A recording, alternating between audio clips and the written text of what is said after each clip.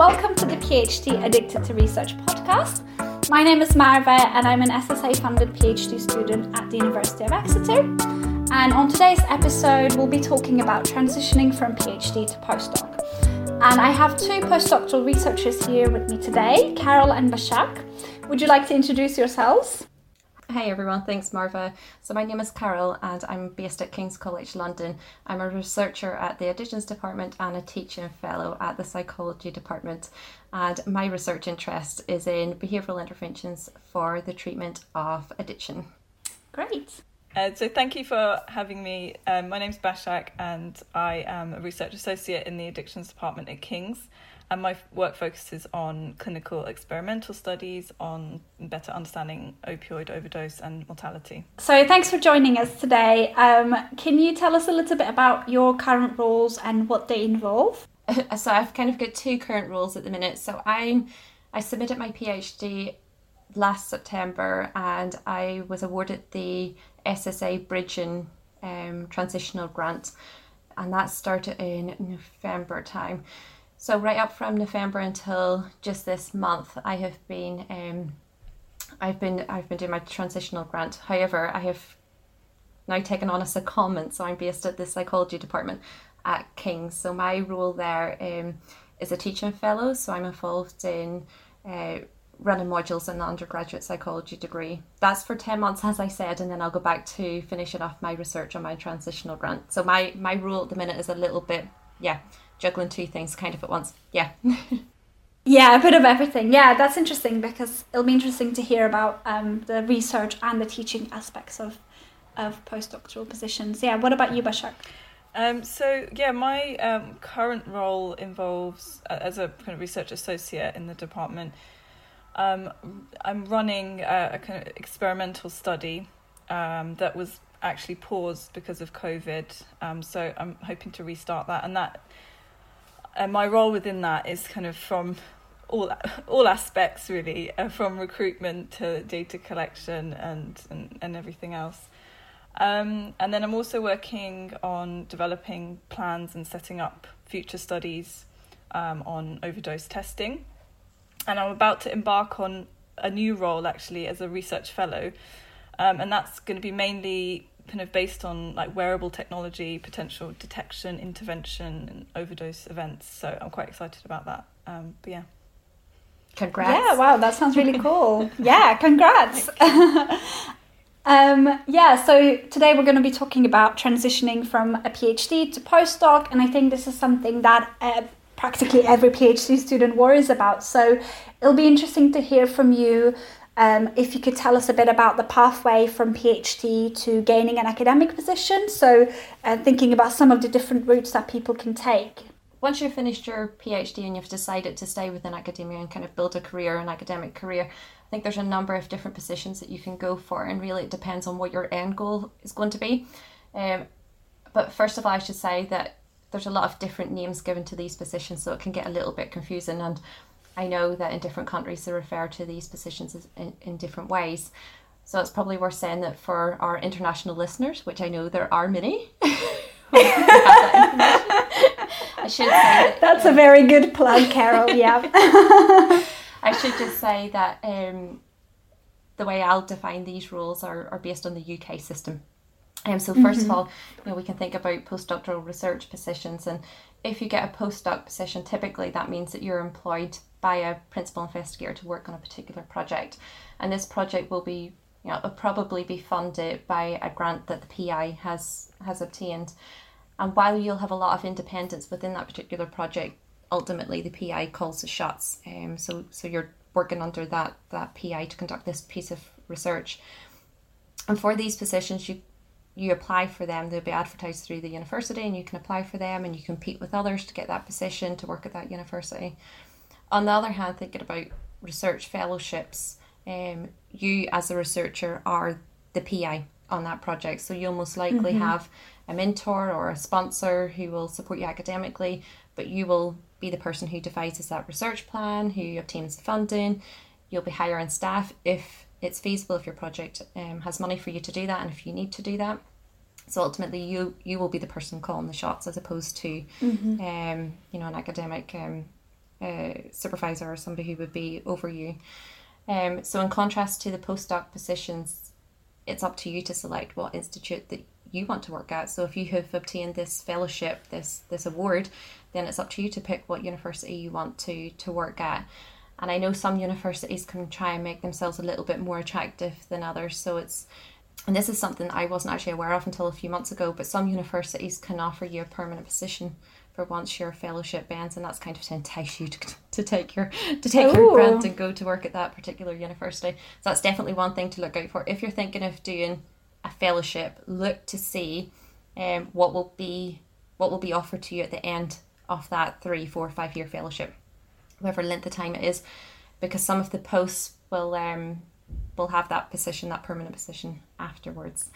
Sorry, I'm just interrupting. That's really useful to know. I didn't know about that. And I think one thing I was curious about is, so at what point can you choose which university you want to do the fellowship in? Because my impression was that you'd have to choose whilst you're applying, but perhaps that depends on the type of fellowship you're applying for. Yeah, I think in my experience, it has been you decide what institute you want to do your fellowship at during the application process. So you will have to identify who the sponsor institute is going to be, who your mentors will be. So you have to have the institute on board for you to carry out your fellowship there at that institution. Mm-hmm. However, I would imagine that if you have been awarded the money, it's an investment in you. It's not an investment in you to conduct your research at that particular institute. Mm-hmm. So if you've been granted an award and something happens or you decide to go to a different institute, I would imagine it's not a case if you've lost all the funding, you've lost that opportunity, but there may be some grounds where you can justify moving to a different institute afterwards, because ultimately they're invested in you. I don't know if that's 100% correct, but I would imagine it's the same with a PhD. They're investing in you in that project, not necessarily the university. I think it's just about giving the funders confidence that whatever institute you decide to do your fellowship at, that you're going to be supported in a way that will be conducive to your work. So you will get all the support that you need to carry out your research in a way that's needed. And the fellowship positions are typically solely research focused, so there won't be as many teaching opportunities there for you to feel offer. You will not be you'll not be asked to do as many teaching responsibilities, I guess. But I want to mention a teaching fellow position, because as I mentioned in my intro, so I've just recently taken on a teaching fellow position, and quite often we don't think of it as a postdoc opportunity, but really if you wanted to stay within academia and potentially pursue a career as a lecturer or a professor, taking on a teaching fellow role may be a good stepping stone for that. And really it's obviously much more teaching focused than research, but I know for my position it's not all teaching, so maybe 80% of my time will be teaching, then 20% of my time I can focus on my own research interests. So you don't lose sight of your research if you want it to get some teaching experience as well. Yeah, I think that's an important one to highlight, because perhaps it's not one that people often think about. And also, in academia, at some point you will probably be engaging in some sort of teaching, so it's good to have that experience as well. Başak, does that sort of correspond to your own experience in terms of the pathway you've taken? Not necessarily my experience of my pathway, but it's very informative and comprehensive view of the different options. There are many different options, I think, but for me it was kind of I guess more based on what I was personally motivated to do. I did apply for fellowships, but I wasn't successful, and it's not because I didn't want to do them. I think they're very, very valuable, and I think, like Carol said, they do. It kind of gives you that individual independence. But I think generally, going into a postdoc, you're kind of expected to have some independence anyway in your thinking and in your ideas and things like that. So yeah. Can I just build on what Başak said there? Sorry, about fellowships being so competitive. They are, and I think typically people who are awarded fellowships are maybe, 5 years postdoc. So they're typically for people who are that, further within their postdoc career. and they are super competitive, and there's not that many. They're few and far between, I guess. So typically, the people will finish their PhD and work on a project where you've got a PI has secured the funding, taken in the funding, and you're working within that particular project. And then a few years down the line, people may think about doing a fellowship then afterwards. So it's definitely not something that you think, okay, so will I do a postdoc or will I do a fellowship? Yeah, definitely. Sometimes it's not an option. It's not usually a straight after PhD option. You need to build some experience working as a postdoc, and also I guess with a fellowship you do need to sort of come up with your own research plan, and you need to be able to perhaps supervise some other early career researchers working with you. So it does require a bit more experience. Yeah. Should we talk about the opportunity that the SSA Bridging Grant can kind of award us then? It just seems to fit naturally. I mean, in a way, that's a really helpful thing because, you know, we've talked about how the fellowships aren't usually straight after a PhD. So, you know, what is between a PhD and a postdoc? What is between a PhD and a fellowship? Yeah. Yeah, I think the benefits are really, really it's far-reaching because we all know that a PhD is so intense as well, and like if you can even see the end of a PhD when you're doing it, which I couldn't really see, when you're then finished, it's like, wow, okay, what do I do now? And like I think that unless you have pre-prepared plans and things set up, which is great, the bridging fellowship or the bridging scheme really does allow you to be able to put all your ideas together to kind of take the next step, isn't it? I don't know if you feel that's too, Carol, with your experience, but that was certainly like how I felt with the scheme. Yeah, I do. For my fellowship, the research idea, the proposal that I want to put together, that I have put together in recent months for a fellowship project, a lot of the work that's needed to go into that to inform that fellowship application was not conducted during my PhD. So a lot of the preliminary research that I needed to conduct has happened during this transitional stage. So from my PhD finishing, and through the SSA Transitional Grant, I've been able to conduct preliminary research that has enabled me then to put together my fellowship application. So you're not always going to be in a position to put that fellowship application together immediately after your PhD. You need some period of funding where you can invest more time and energy into getting some answers that are needed to inform your fellowship project. So without it, it's nearly impossible. I mean, without it, and also it takes you so long to secure a fellowship. I mean, it can take 3-4 years to secure a fellowship, and especially if the funding calls come around, say once a year. I know with the SSA, the fellowship scheme that they have comes around once a year, and it takes you maybe 6 months at least to put together that fellowship application.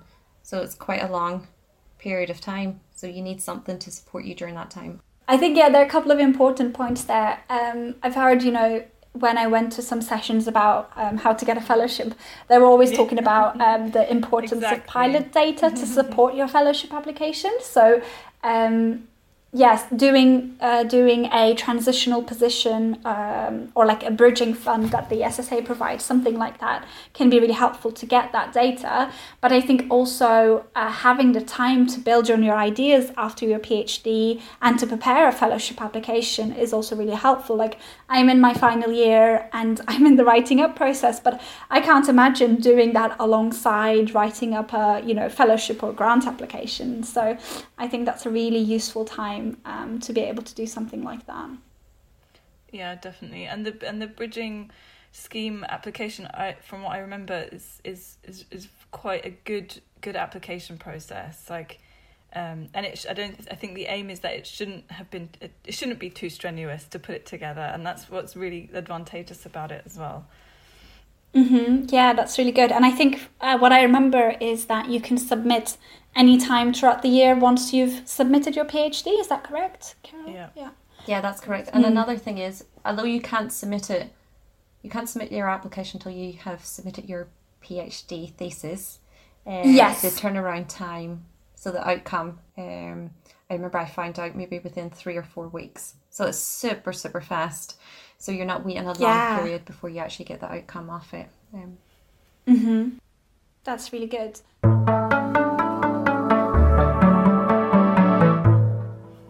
So we've talked a little bit about the SSA's bridging scheme. Can you tell us a bit about perhaps when you started considering your post-PhD career, and what were some of the important things that you considered when you were in that process? I'll say this again, I did say it before, but I think that doing the PhD is such an intense thing, and I was so concerned with finishing the PhD. So, like, I think I was quite anxious about my timeline and things like that. But I did have discussions with my supervisors about the next stages, and I did apply for the scheme, the SSA scheme, before the end of my PhD. Or I think it was around that time, or just after I submitted. I it's important, I think, to think about it, but it is really difficult to do so at the same time. So, and the other thing, like, I never really, I knew that I wanted to stay in academia and I wanted to continue the similar field of my PhD, because I kind of have a personal interest in it.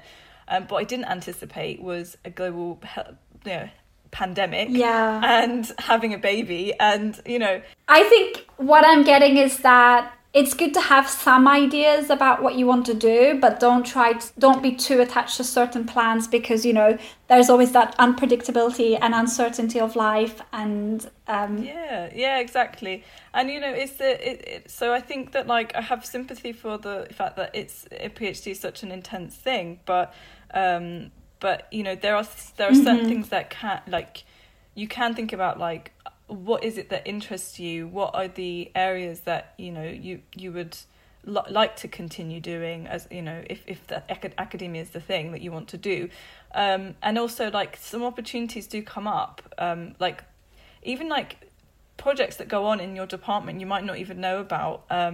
Something like having a coffee with someone, or virtual coffee, has untold benefits. And just generally, even just getting advice from people informally, I think that's really, like, crucial. I remember talking to a lot of different people who had just finished their PhD, or well into their postdocs, and just having chats with them. It's harder to do now because everything's on Teams, but that really was quite helpful for me to think about the next steps.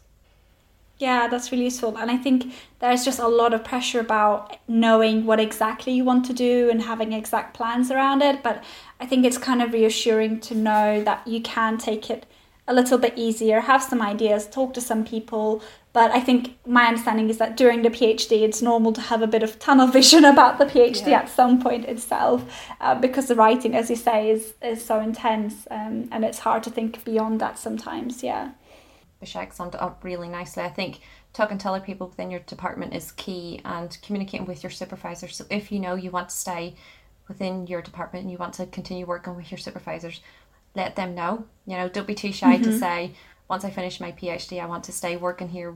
I want to stay working with you. Can we work on a project together? If you know that your supervisor is putting in a grant application for something, ask, can you get involved? Ask, can you be put onto the project with them?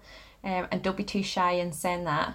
And I guess, just to be completely honest, if, for me, I finished my PhD with ideas about what other research projects I wanted to pursue in the future, that's not going to happen immediately after your PhD. That's going to be a couple of years down the line by the time you put your project together. As I said, it takes a long time. So there will be a period of time where, when you finish your PhD, to you secure money to do your own personal research project. And if you do want to stay within the department, stay within your research area, you need to have these conversations. You need to let people know that you are keen to. And it's just about networking, making sure that if a job comes up, that people within the department know that you're actively looking for a job when your PhD finishes, when you might be available to take on work. Definitely, yeah. And I think something we have talked about in the past is obviously in the pandemic it's harder to meet people and network, but I think people are happy to kind of chat to people online as well. You know, people are usually open to getting some emails and helping people in a similar position. So I think it's a good idea, you know, not to hesitate to contact people just because we don't often see each other in person. Absolutely. And also you'd be surprised that people really, really like having people interested in their work. Like, it's, you know, and being on like the other end of it, if someone reaches out to me saying they're interested and want to talk about the work or if there are any opportunities, I'd be delighted, you know.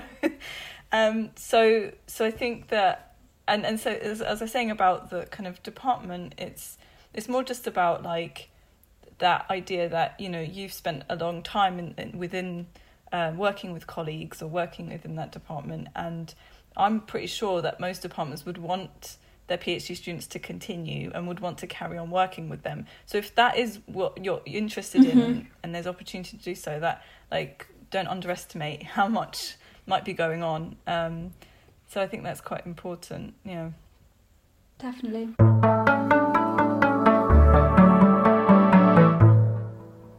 So, you know, we've talked about how to plan for your post-PhD career, but something that doesn't often get mentioned is how to manage your personal life alongside your career, because, you know, academia or PhDs are not our whole life. So what was your experience of doing that, and have you had any challenges along the way where perhaps personal life has made it difficult for jobs or vice versa? So I'm comfortable to share my experience and challenges along the way. So in terms of applying for fellowships, I know some of the funding bodies are very keen for you to, well, it's a training opportunity. So whenever you do one of these advanced fellowships, like say for the NIHR, the Wellcome Trust, they're very competitive, and they expect if you want to conduct a research project where, say, you're investigating a new clinical intervention or something, they almost expect for you to acknowledge where that intervention has, say, for instance, been pioneered, or even if it's a new piece of technology or a new equipment that you want to use,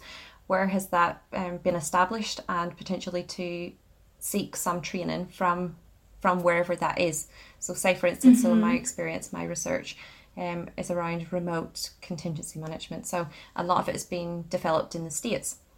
So I know that within my fellowship applications, the funders will expect for me that I have put down there that I want to go to the States for X length of time to get some training in that particular application. And that makes it particularly difficult because we're not all in a position where we can, you know, it's okay if the institute is within the UK and that's where you're based at, then, you know, a few weeks or whatever you can travel, but to move to the States for a few months, that could be quite challenging.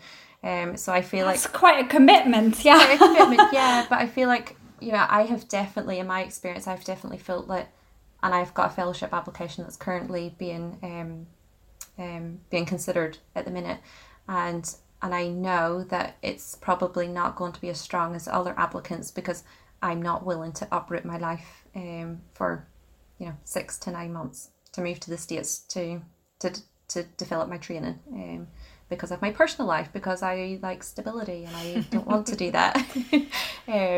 So I think that's quite challenging, and I think that's just something that I'm not sure if I need to say any more on that, but that's definitely something that I have experienced. I think it's entirely normal to expect to have some sort of stability. And, you know, I think when I asked that question, I was perhaps thinking more within the country, which can also be quite a commitment. But moving across to the US for 6-9 months, that's a lot. What about you, Bashak? Yeah, it's nice that you're sharing that, Carol, as well. It's like it is.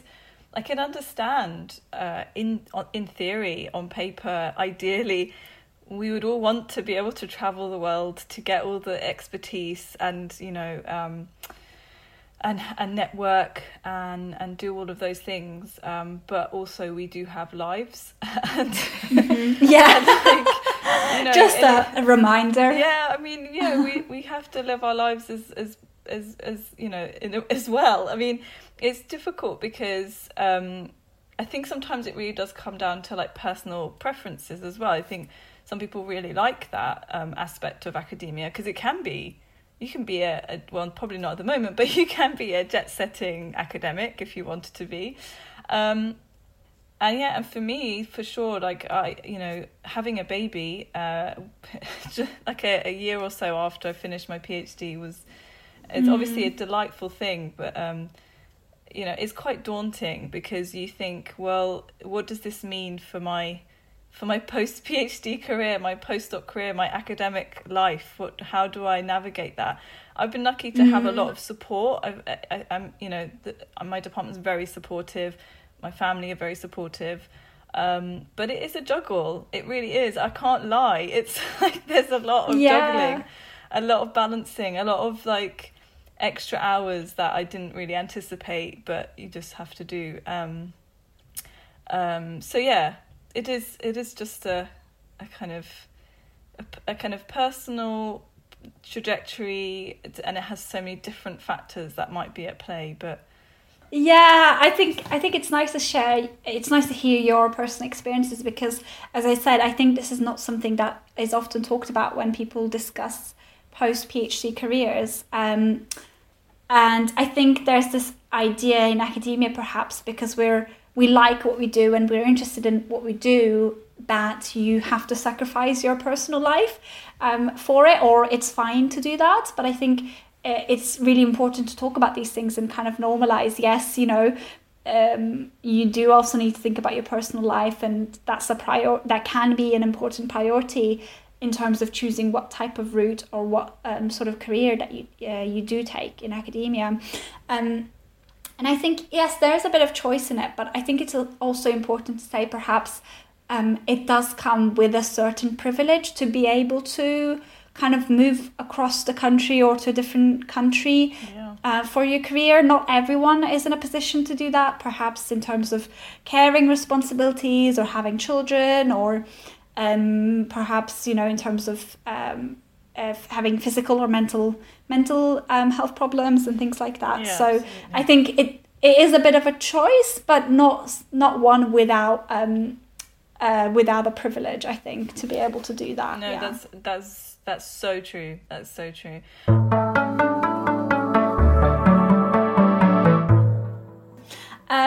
Okay, so let's move on to something a bit more positive, perhaps.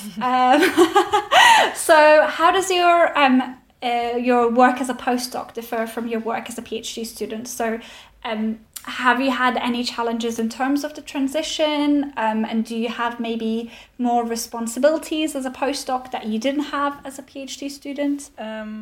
I don't know if this applies to everyone's experience, but for me, I definitely felt like there was a lot more independence, and I think decisions do fall on me more than they did PhD. I think that's kind of an advantageous thing, to be honest. But you're still in a position to learn and be guided. But I think the guiding starts with you and not the other way around, if that makes sense. Mm-hmm. And then I think like the thinking is slightly different. It's like it's not necessarily about whether something is enough for a PhD. It's just more wider and more generalised, I think. Yeah, that's really interesting. What about you, Carol? No, I agree with Bishak. There's definitely a lot more independence, and sometimes, immediately after the PhD, sometimes you have to remind yourself that your role has changed slightly now, and where you would have wanted to maybe run everything past your PhD supervisor before it was okayed or finalised. Now it's more like you're calling the shots on that, and you may ask. Of course, you can still seek their advice and their support for whatever it is that you're doing, but it's less of getting the okay from them now. I feel like it's more like you're just maybe asking for a second set of eyes to look at something, not necessarily looking for their approval before you submit an application or a conference abstract or whatever it might be. So I think sometimes reminding yourselves that your role has changed, and of course their role has changed, because in your previous role they would have been your PhD supervisor, and now they're your line manager, so their responsibilities to you have shifted as well. But of course they're still there to support you and help you with it, with whatever you need, and for training opportunities and whatnot, and to learn from. So, but yeah, it's just about establishing that independence and feeling, having the confidence to do that as well, because it definitely does take a bit of confidence to think, actually, it is okay. It's good enough for me to take lead on this, and I know what I'm doing. Yeah, I mean, that kind of leads on nicely to my next question. So I think, both of you have mentioned that you're doing, or you've done your postdoctoral positions working with your PhD supervisors. So I think one thing that people sometimes worry about is perhaps gaining that independence after their PhD, if they're still working with their PhD supervisors. So I guess what do you think of that? What has been your experience, and how can people make sure that they do establish themselves or begin to establish themselves as an independent researcher in that position? That is a difficult question. Take your time. It is, because it's like hard to know whether it's something that's applicable to everyone, and I guess you might want to escape as quickly as possible, and you can't wait until you submit the thesis. I've carried on working with my supervisors, and I've been able to kind of take ownership of my work, and I already had quite a lot of independence in my PhD, so that kind of just continued. But yeah, I mean, I've also heard that people say a lot of things, like people say you should go somewhere else, you should get experience somewhere, and again, it's like, if you want to, do it. Mm-hmm. But there's no guidebook for how to be an academic, as far as I know. Mm-hmm. Anyway. Yeah. If anybody's listening has that book, please post it. Exactly. Yeah, I think it's interesting what you said, people say you should go to a different institution. And I think I can see the benefit of that in terms of developing yourself as a researcher. But I think also we shouldn't just say that just for the sake of saying it. If you're going to a different institution rather than staying at your current institution, I think there's that idea that changing institutions is always better, which I don't think necessarily is the case. And if that's not available to you because of your personal life or other reasons, you can still develop yourself as a researcher in the same institution that you did your PhD. It's not the end of the world, I think, right? No, I'm saying you could stay in your institution, but just work with different people if you wanted to work with different people. I mean, I can see why people say it, but it's, again, that comes down to what opportunities are available, what choices are available to you, and sometimes that opportunity isn't available, or vice. The flip side, there are great opportunities where you did your PhD, and that was, for example, that was the case for me. So it just made sense for me to stay where I am, and hence why fellowships might be a little bit not possible for me, because they do prefer you to kind of move institution. But, Yeah, that's true. I mean, you're both at the National Addiction Centre, right? So, it does sound like a pretty good place to be to do addiction research. Why would you want to move in some sense? Yeah. That's what I was going to say. And especially if you're in a research area where there's only a handful of people who do that type of work, then it makes sense for you to be working with them. I mean, I couldn't propose to be anywhere else because there's nowhere else that's doing this type of work that I'm interested in. So I think it's just about having that rationale, being clear about what the rationale for staying there is. And I think if the place where you have proposed to do your fellowship is where you need to be, and that happens to be the place where you did your PhD, well, that's where you need to be then. And it's just about providing the rationale for that, I guess. But I it is really tough. It's really tough because not just because you might not know where you want to go or what direction you have, but even if you do have that in place, it's tough because sometimes if those opportunities or those longer term opportunities aren't available, you do have to put up with very less than ideal employment situations. And to be frank, it's not great because no one really wants to live not knowing what's going to happen after 3 to 6 months at a time. And I've had lots and lots of people who have had that experience, not knowing about how they're going to, how to organise their accommodation, housing, personal lives can be impacted. So whilst all of this is based on like what opportunities are available, sometimes there can be very little opportunity, and you feel like you have to take those because you're interested in the area, or you're interested in this as a career trajectory. And I think that's a real shame and sad situation that I think is endemic to across all of academia. I don't know what it's like in other countries, but and that's a real shame in how things are here. But that's all I have to say.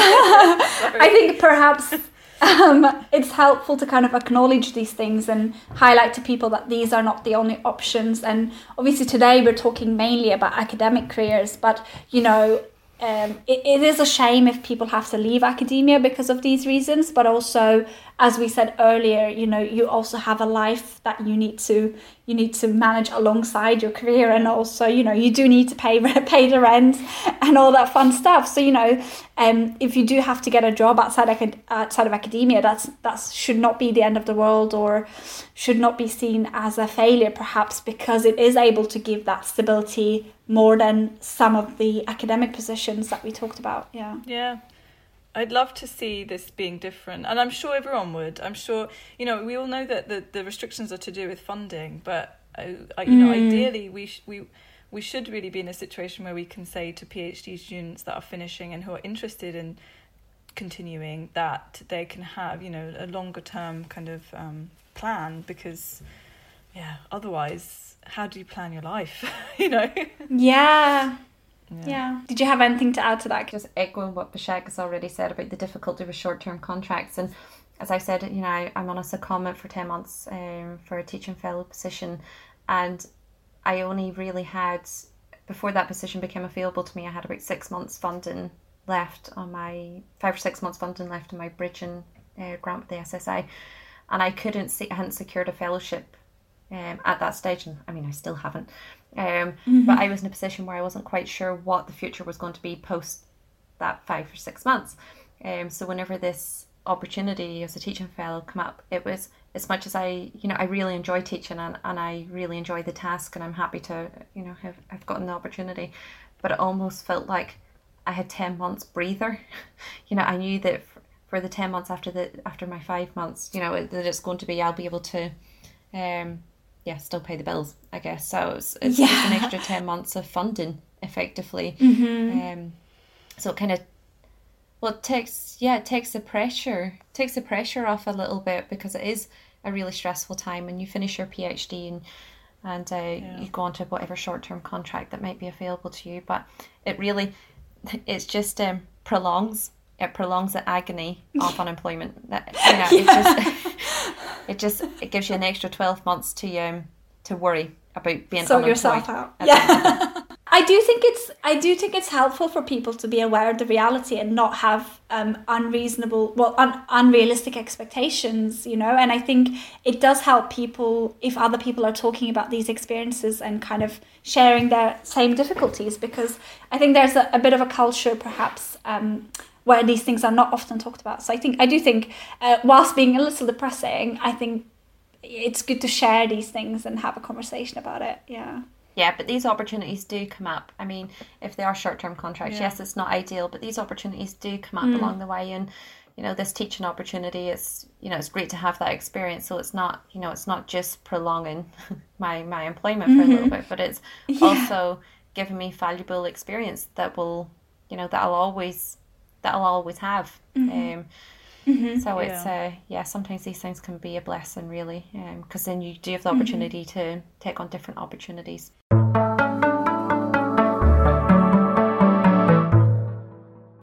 I guess what I was going to ask is, how do you manage this level of uncertainty in your career? Like, what has helped you to manage that feeling? I think one thing I do get from what you've discussed is maybe being open to different opportunities, the teaching fellow that Carol has got, and also considering your personal priorities alongside your career. So I guess, what would you advise PhD students or early career researchers in your position trying to get on the academic career ladder? Can I just say that for me, the most important thing that I have to keep reminding myself even now is you just cannot take things personally or to be too disheartened by rejection, because it's everywhere and we all go through it and we're all in the same boat. And I don't think that you can really progress without having those obstacles. And also, like I said before, never ever underestimate the benefits of reaching out to people in your department, in your institution, outside, wherever, and that's postdocs or beyond as well. I agree with everything Bishara said, but just really about finding out what motivates you and what is it that you're particularly interested in and where you want your career to go, and kind of keeping that as your end goal. And there may be hiccups along the way, but it really is about building blocks, isn't it, and just stepping stones to get you to where you need to be. And also embrace new opportunities. Just whatever comes your way, give it thought, and if it's definitely something that you're not interested in, don't be scared to say no to it. But equally, some things are just there to challenge us, and it's good to take these on and just embrace it. Just put yourself out there, make sure that people know that you're willing, you're wanting to get involved in different research projects, be willing to collaborate with other people, because even small collaborations can lead to something more significant. I know other people I've learned a lot from having mentors and people to advocate for them and to guide them a little bit within their career. So things like that can be really helpful to have a mentor, and somebody who's maybe been through it before as well. And just really about getting people who are happy to support you and give you some time to chat to figure out, well, what kind of direction do you want to go in. But I think the key bit of it is just communicating with people, making sure that your supervisor, your line manager, people within your department know who you are, know what your research interest is, and what kind of position you're looking for. Mm-hmm. Yeah, I think that's really valuable. Having a bit of initiative, talking to people, trying to have an idea about where you'd like to end up, but perhaps being open to taking some different routes along the way to progress your career. Yeah, I think that's really useful. Yeah, I mean, I've really enjoyed this, and this has been a really interesting discussion about academia as well, which was not entirely intended, but... Yeah, sorry. Well, that hasn't been too daunting. I mean, maybe, I guess to finish off, we could sort of briefly talk about maybe the positive aspects of your job that you do enjoy. It is the reason why you do go through it is worth it in the end, right? So there must be something in it. Yeah, of course. I mean, you have to find it interesting. I do compare the work I do, the day-to-day work I do with my partner who's a teacher, and it's just such a there's such different thinking involved. And it's like, I have to really enjoy this. I mean, maybe that's not a very good comparison, but when your work is not as prescriptive, is what I'm trying to say, you're kind of going along with it in your own pace. You're guiding the work. Mm-hmm. Yeah, I think maybe you're saying the flexibility and also doing something you're interested in, taking it where you want to take it, right? Yeah, I mean, exactly. There is some creativity in academia. Mm-hmm. I know it doesn't feel like it maybe sometimes, but there is. And for me, I'm excited and motivated by the work because I'm reminded about it actually from the news about overdose deaths. I see it all the time, and I'm like, oh, that's related to what I'm doing, and that kind of feeds into why I'm doing what I do as well. So yeah, it's also thinking about the impact of the work you do, and it sounds like you're quite passionate about this, and seeing the actual impact on people's lives that this could make is an important aspect of it. Mm-hmm. But also, for me, it's I know that where I am now and the work I'm doing now, I know that not many people are doing, and that kind of gets me quite, it gets me motivated, and that's quite exciting as well. And I know that I'm in the best place to do that at the moment. So yeah, I think that's plenty of reasons. Carol, do you have any more to add to that? Wow, I don't know where to go from there.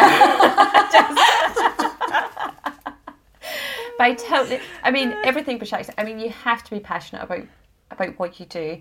It has to excite you, it has to entice you, doesn't it? And I think one of the things that keeps me particularly interested is reading some work that, you know, researchers have done before me, people who are experts within the field, and knowing that I'm building upon that knowledge and contributing to that as well. And whenever you've got a research publication or whatnot, and you see it's been cited by somebody who you've been like following their work for years because they're amazing at what they do, and they've kind of carved the way, and then they're recognizing your work, and then maybe one day you can collaborate with them and network with them and have some correspondence with them. I think that's really exciting, and I think a career in academia, it's all about, isn't it, knowledge production and kind of enhancing the field and expanding upon what we already know. So that's quite exciting. You're kind of building, and you can build your own little niche, can't you? You know, it's your own little research interest that you can kind of harness and look after, and yeah. I think that is a really exciting aspect of it, definitely. Yeah, I think we're gonna have to call it a day. But yeah, thank you so much. This has been a really interesting discussion, and I think it'll be a useful one for people to listen to when they're thinking about their next steps after their PhD. Yeah, thank you very much. Thank you.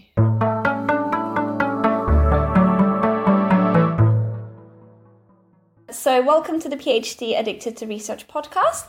In this podcast, we talk about our experiences of doing a PhD, and this episode is focusing on transitioning from PhD to postdoc. And as you've been key to the development of SSA's bridging fund from the PhD to postdoc, we wanted to talk to you about this. So firstly, could you introduce yourself a little and tell us a little bit about your role with the SSA? Yeah, sure, I'm delighted to. So I'm John Strang. I head up the addictions group at the National Addiction Centre down at King's College London, and my own background is that originally I trained as a medic and then trained in psychiatry, but when I had the opportunity to work properly in the addictions field, it just felt comfortable straight away. It was like sort of putting on a familiar jacket or overcoat, and it just felt right.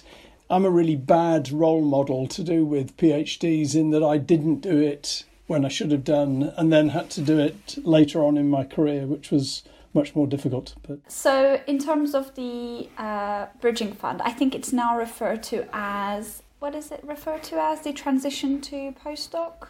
You'll have to tell me what the exact title is. I mean, it certainly, it's a postdoctoral transitional support, and key features of it. Well, it exists within a group of commitments from the SSA to support academic growth. That within the UK we have some good scientific contribution, but we need to be stronger contributors and a larger body of contributors, and that's part of the SSA's commitment, is to help people at different stages. So, but what was clear a few years ago was that there was a big gap. There were very talented people finishing their PhDs, and then there was a gap before they could find a way of developing themselves further in the addictions field. Yeah, I mean, I was just about to say that, you know, obviously there's the PhD fund, and there's the fellowship fund, and most funding bodies tend to provide these sorts of funds. But, you know, going from PhD to fellowship is actually, you need quite a bit of experience, and you need to develop yourself further as an independent researcher. So, you know, in my view, this is filling a really important gap. So it's really interesting to hear from your perspective as well. You've explained this a little bit, but what do you think were the aims and the objectives of this fund? Yeah, I think it was very much an awareness that there was, you know, even from a strategic point of view, there was talent that was reaching its graduation from a PhD scheme, and then was being lost to the addictions field. You know, it might go off and deal with that. Good graduates from their PhDs were going off and working in other very worthy fields, but they weren't supporting the substance use field particularly.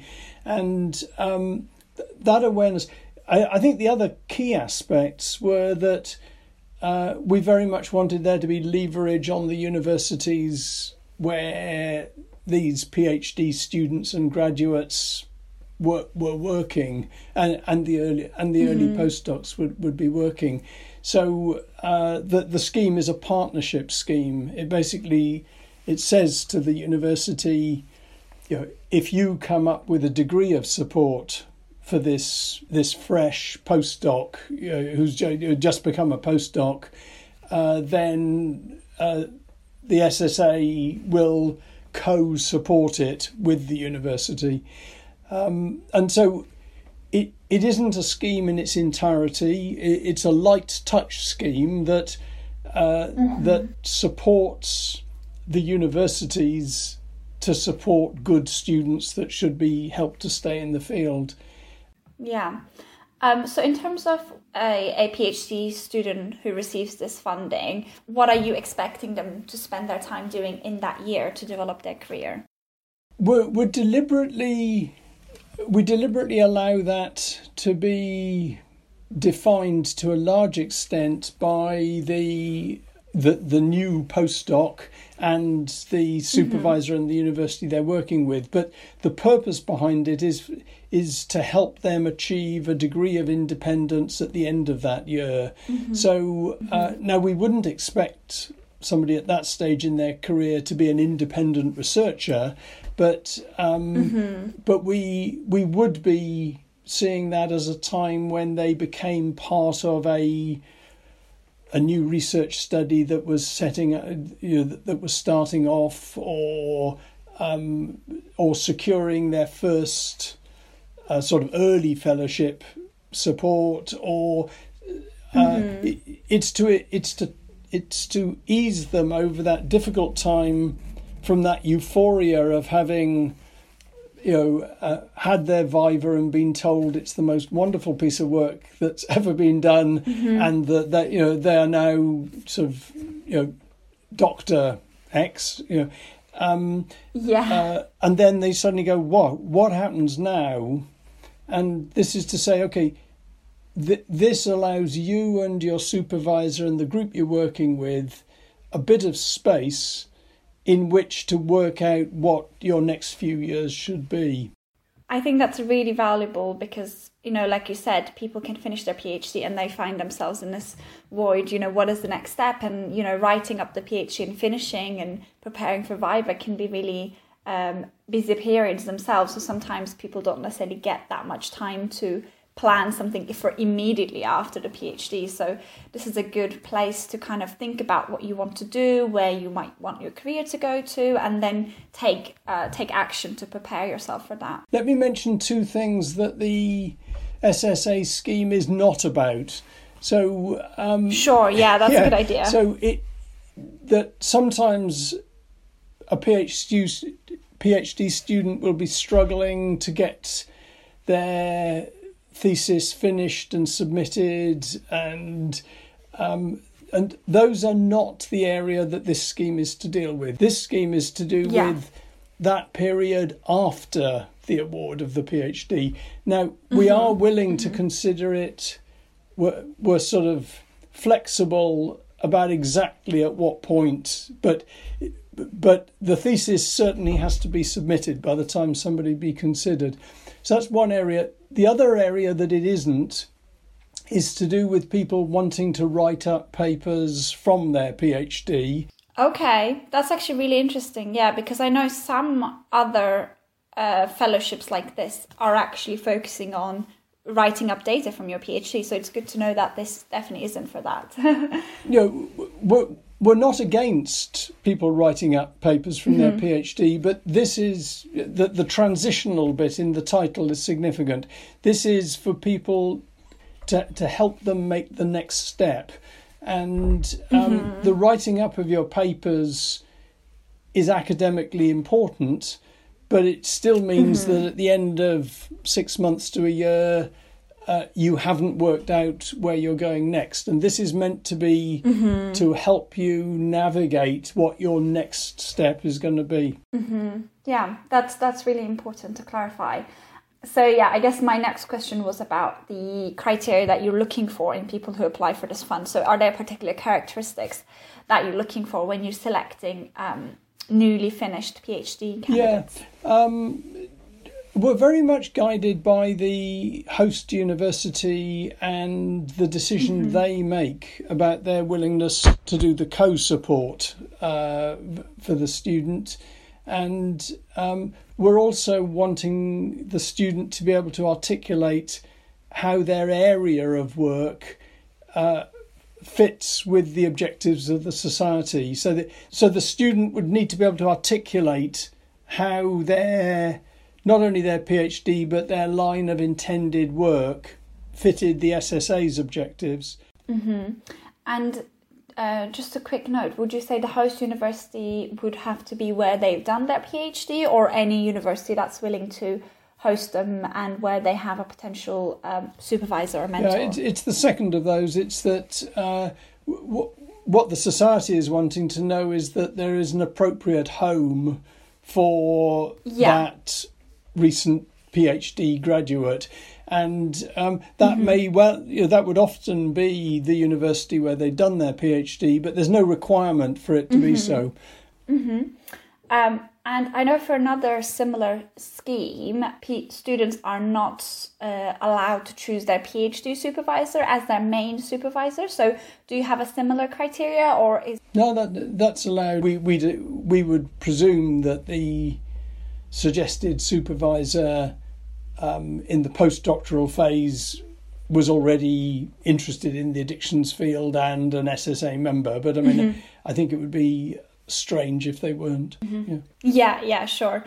It sounds quite similar to the PhD fund, because I remember speaking to Matt Hickman about it as well for the podcast. So looking at the host and the supervisor, and also how the research matches with SSA's aims and objectives. So in terms of the selection process, what is that like? So people submit an application once they've at least submitted their PhD, and then their application can be considered at that point.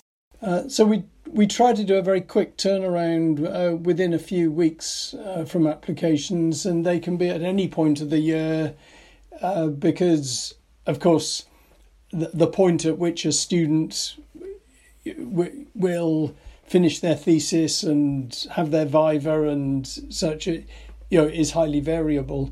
So we have a deliberately quick turnaround process which doesn't involve being called for interview. So it's done from the application that's submitted, and that can be done at any point of the year. We're very much guided by the application that the graduating PhD student submits, and by the willingness from the proposed host university to match fund what the society supports. So it's a light touch process, which is hopefully quick to implement. Yeah, I think that's really helpful, because a lot of these applications can take a really long time, and I think it's helpful that you get a decision quite quickly, and then you can get started with your postdoc or apply for something else if it doesn't work out. I think my final question is, do you have any general tips for PhD students who are about to finish and make the transition to postdoc and start their academic careers? Yeah, gosh, I mean, that's probably the most difficult of all the questions. I think probably it's an honest acknowledgement that it's quite a challenging track, the academic track, and there may be other tracks which are safer, but the academic track is undoubtedly exciting, and gives a different sort of opportunity. And it probably does involve having an approach to it where you're much more willing to listen and to look around you at how both the nature of the problem one's talking about, but also societal responses might be changing. And I think you have to be prepared to change your own thinking and change the type of work that you do over time. Some people would find that unsettling and view it negatively. Personally, I think it's what makes the addictions field or the substance use field endlessly fascinating, because whatever area you've been working on, you don't need to worry about how to keep it fresh and interesting, because it's constantly evolving. And the science itself is constantly evolving. So there's actually a lot of scope, but you have to have an attitude to life and to work where you accept that you don't quite know what twist and turn will occur in the years ahead. I personally see that as a real positive, but I accept that for some people that's not what they're looking for, in which case it's a less sensible choice.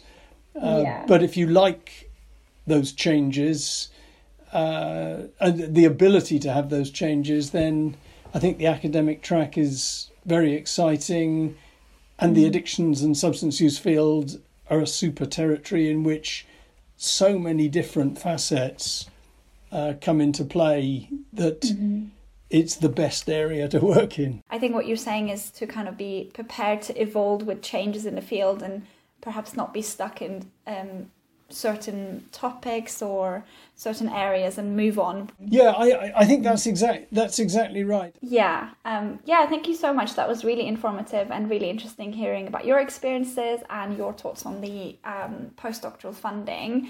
And thanks for joining us for the podcast.